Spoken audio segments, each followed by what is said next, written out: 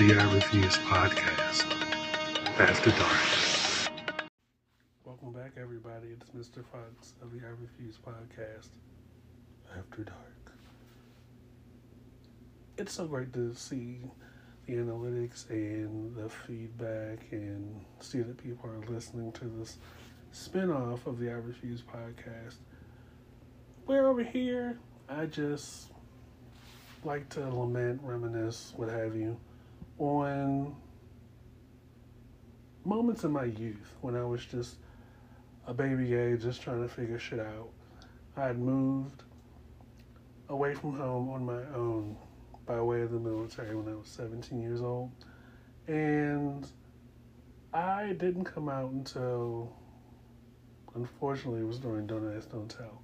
It wasn't unfortunate for me because I think that only enhanced opportunities, even though I was like in bumfuck Texas.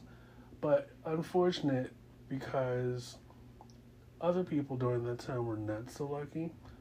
So I felt the need to give a voice to not only to talk about the adventures that I've had, but as an effort to connect with other people, explain and walk people through like pitfalls and mistakes and things I can look back now on, as in laughter. And even sometimes I look back and I'm like, what the fuck were you thinking? What the fuck were you thinking? Like, that first episode that I posted, Howard Hughes, Thy Bussy. That experience, although it was exciting and thrilling, I was also living on the edge. Imagine not being out, and because you're not out, because you're not allowed to, and you're in the middle of nowhere, which means, people know people. And when you are a part of the armed forces and you are stationed at a military base, 9 times out of 10, that base fuels the economy. If the town's like really small, if it's not like a college town, if the population is very local, that over 90% of the people that live there are military. So you want to talk about down low, like waiting until like after 10 to kind of dip off base and get your back blown out. Waiting until, there are not a lot of people. And for, the person on the other end, it's like they've worked, they want to get in some butt, late at night. And, this is back during a time when there were men around. These are men. We can go roughly an hour and a half. So in my life, the standard has been set. And whether you want to believe it or not, I think a lot of us strive for, a replication of that same standard where it's like, we don't want to verbalize that, but deep down we really are striving for like the next decade of our life, trying to meet that same standard. We tend to measure people against that standard. So for me it was like, wow, this Cliff Parker lookalike did pretty well. And that went on for about a few months, but once I got spooked in the gay.com room, that's the other thing. I wasn't living off base.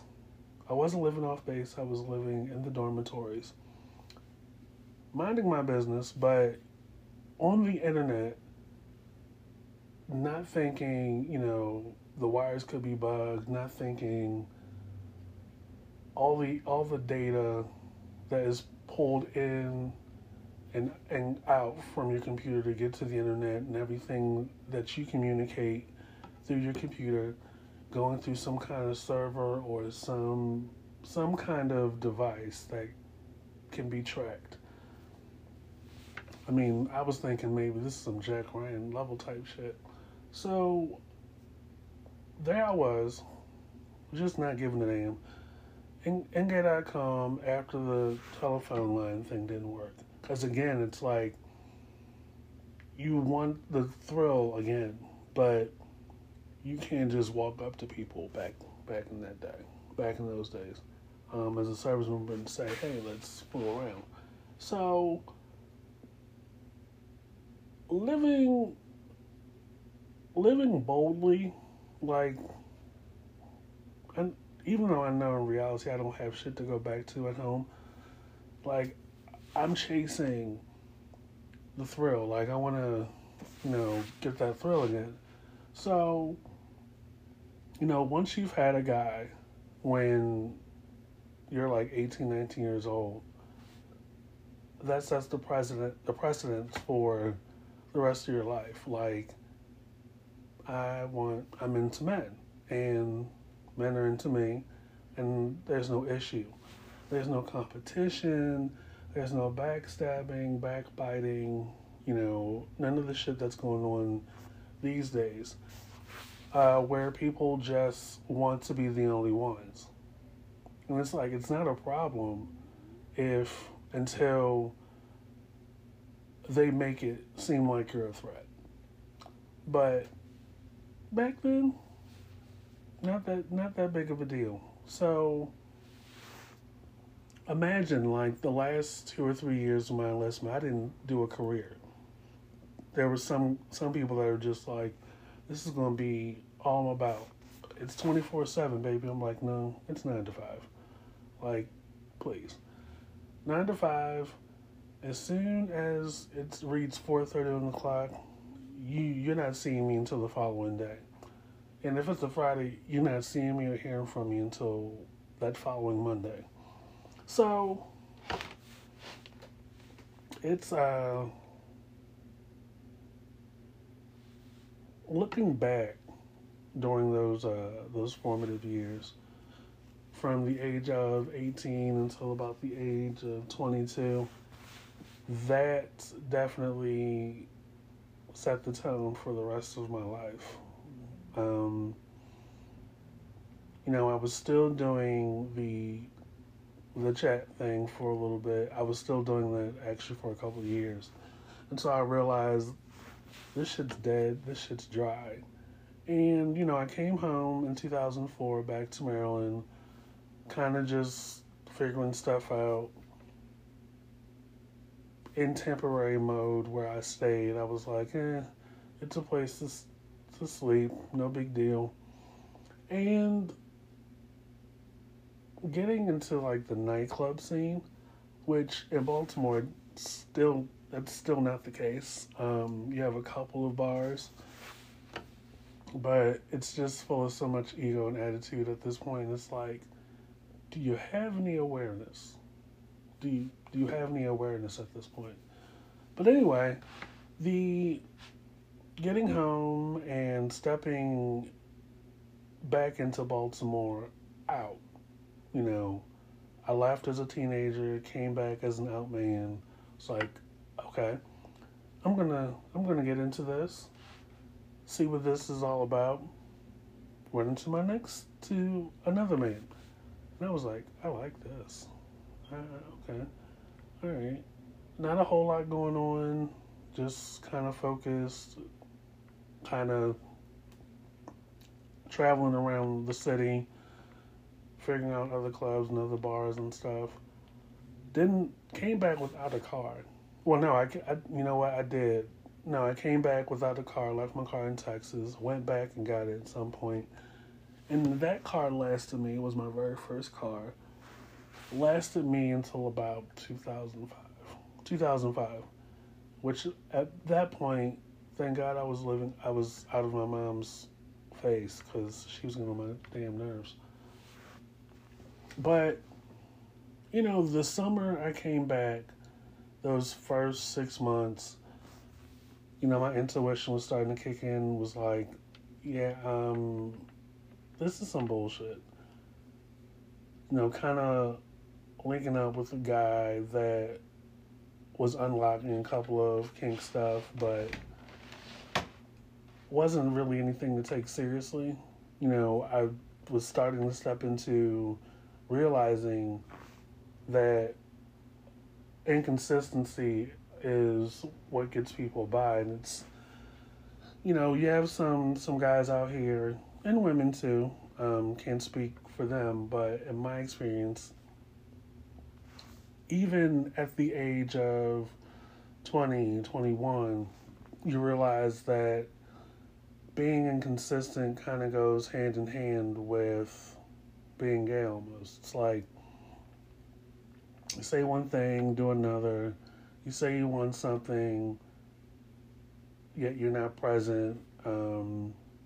People want to pretend or excuse or say certain things to make themselves feel better, and you're not convinced. And it's like, what are you doing? Like, you want the world to stop for you, yet you're all about yourself and the shoe on the other foot. I was seeing this guy, I guess, but only at the bar. Like, we wouldn't go out anywhere. We wouldn't do anything outside the bar. It was only at the bar. And it's like, do you not have a different address? Do you not have, like, another place that you hang out? Needless to say, I was like, yeah, I'm not, once I feel like things are not on the up and up and you're not making the effort, peace. And that's a theme that stayed throughout my life to this point. So I start to realize that I'm stepping into the trash era where it's like, this is not for me. This can't be all there is. Not after I came home from serving my country and starting college and having these goals and ambitions. Like, this can't be as good as it gets. So at some point I started to move north. I was like, yeah, I just need a change of scenery. I'm kind of over Baltimore at this point. I need to start getting myself in a more solid situation. So I moved further northwest. Lived there for about 2 years. Got me a cute little portrait studio job. Working that, coming home, doing online schooling, which turned out to be a fucking scam. And kind of living in, it's a house, it's a place to lay my head, but it's not anything formidable. I don't have to pay rent. I, come out, do my thing, go back into the room, study, sleep, go to work. Just trying to figure out my next move. And it was nice. Again, temporary still. Still in the temporary mode. And along the way, I guess I got somewhat of a father figure. And that was nice. Like, I've never met my biological father. And I think a large part of the reason why I gravitate towards men and men gravitate towards me is on some level that is a requirement, or that is a nice balance to me. That's not an indication that I'm underdeveloped, but that's not a indication that I am in any ways a lost fawn or a lost sheep or anything. If anything, it's something that is equally beneficial. There's a sense of comfort there, and there's a lot of wisdom there. You know, I can definitely speak, and this has always been the case where I can definitely speak and connect better with older people. I mean, not everybody in my age group, give or take 5 or 10 years, is on that same plane where it's like we can both exist in the same space and not make it competitive. Like, it's not a competition. If anything, we should be reflecting each other and not trying to push other people down to feel better about ourselves. So,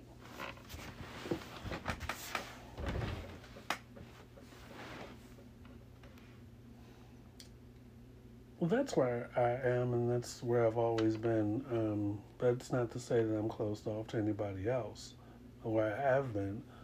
But I will say that while I am going through my experiences, and I get on this podcast, the I Refuse podcast after dark, to speak with you guys about not only the story times where I can't even believe I did it, like that's actually me in those stories, that I stress the importance of self-preservation and the importance of keeping your mental health and keeping you a priority.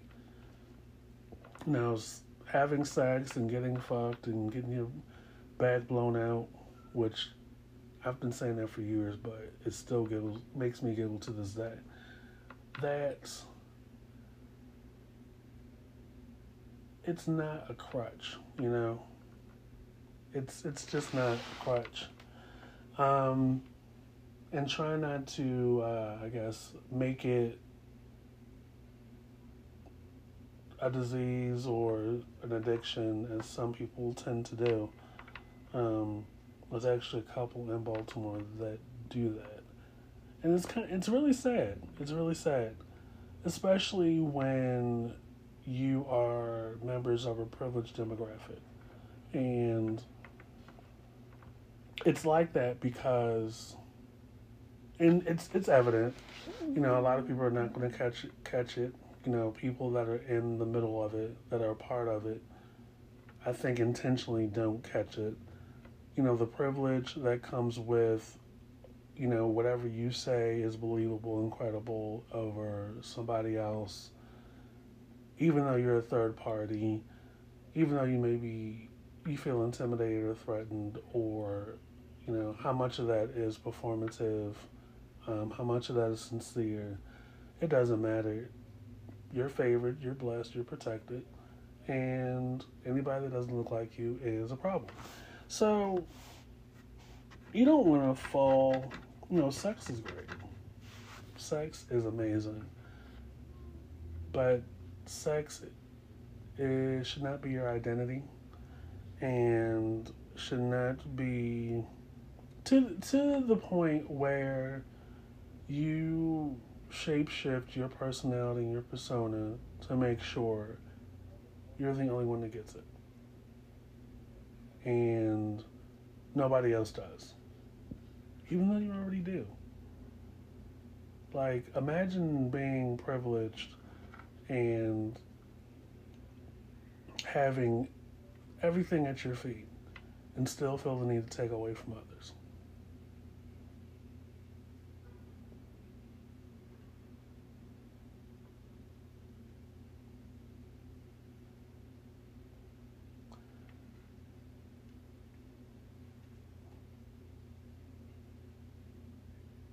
You know, as if the world is not sick enough.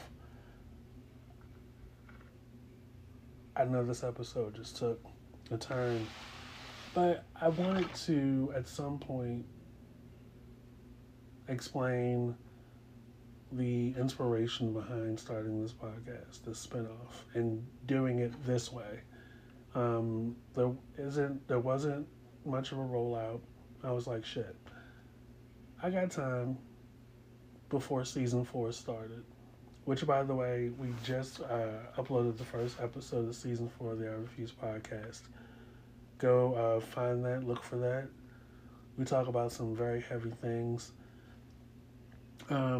And also follow and subscribe to Usual Suspects with myself, Mr. Fox, and the Abstract Sagittarius.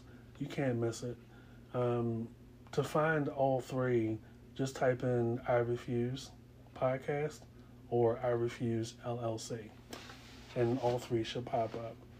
So, we here, I just turned 40 back in August, and my approach in life, or my thought process in life, has changed since brain surgery and since turning 40, where it's just like, I want to think of the positive things. Sex is positive. Having lived a life on your own terms and being able to look back and share those experiences on podcast as a means to connect with other people, very positive. And continuing to stay true to yourself and stay in the race. Some people will not understand you at first, but don't let that discourage you from being true to who you are and who you are. You're not going to be for everybody, and that's fine. I'm not for everybody, but I'm still confident in myself enough to know I like who I am. And you should say that about yourself out there. This is Mr. Fox, the I Refuse Podcast, the I Refuse Podcast After Dark, and the Usual Suspects. Be sure to follow and subscribe wherever you see the I Refuse Podcast. We're on 8 streaming platforms. Do the search engine like I asked, the I Refuse Podcast or I Refuse LLC, and all three podcasts should show up. We also are on YouTube, and we're also on Twitter at I Refuse Podcast. We have a Gmail. Just put at gmail.com after I Refuse Podcast, and we will catch you guys later. Bye.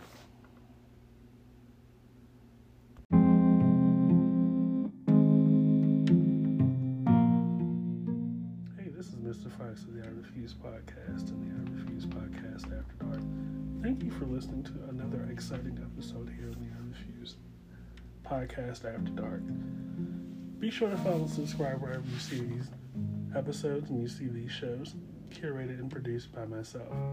And also stay tuned for our next episode where we discuss and further the theme of self-preservation and the importance of self, while also giving you some spicy story time along the way. Be sure to stay tuned for we will have guests on this season and as the show progresses. See you guys later. Bye.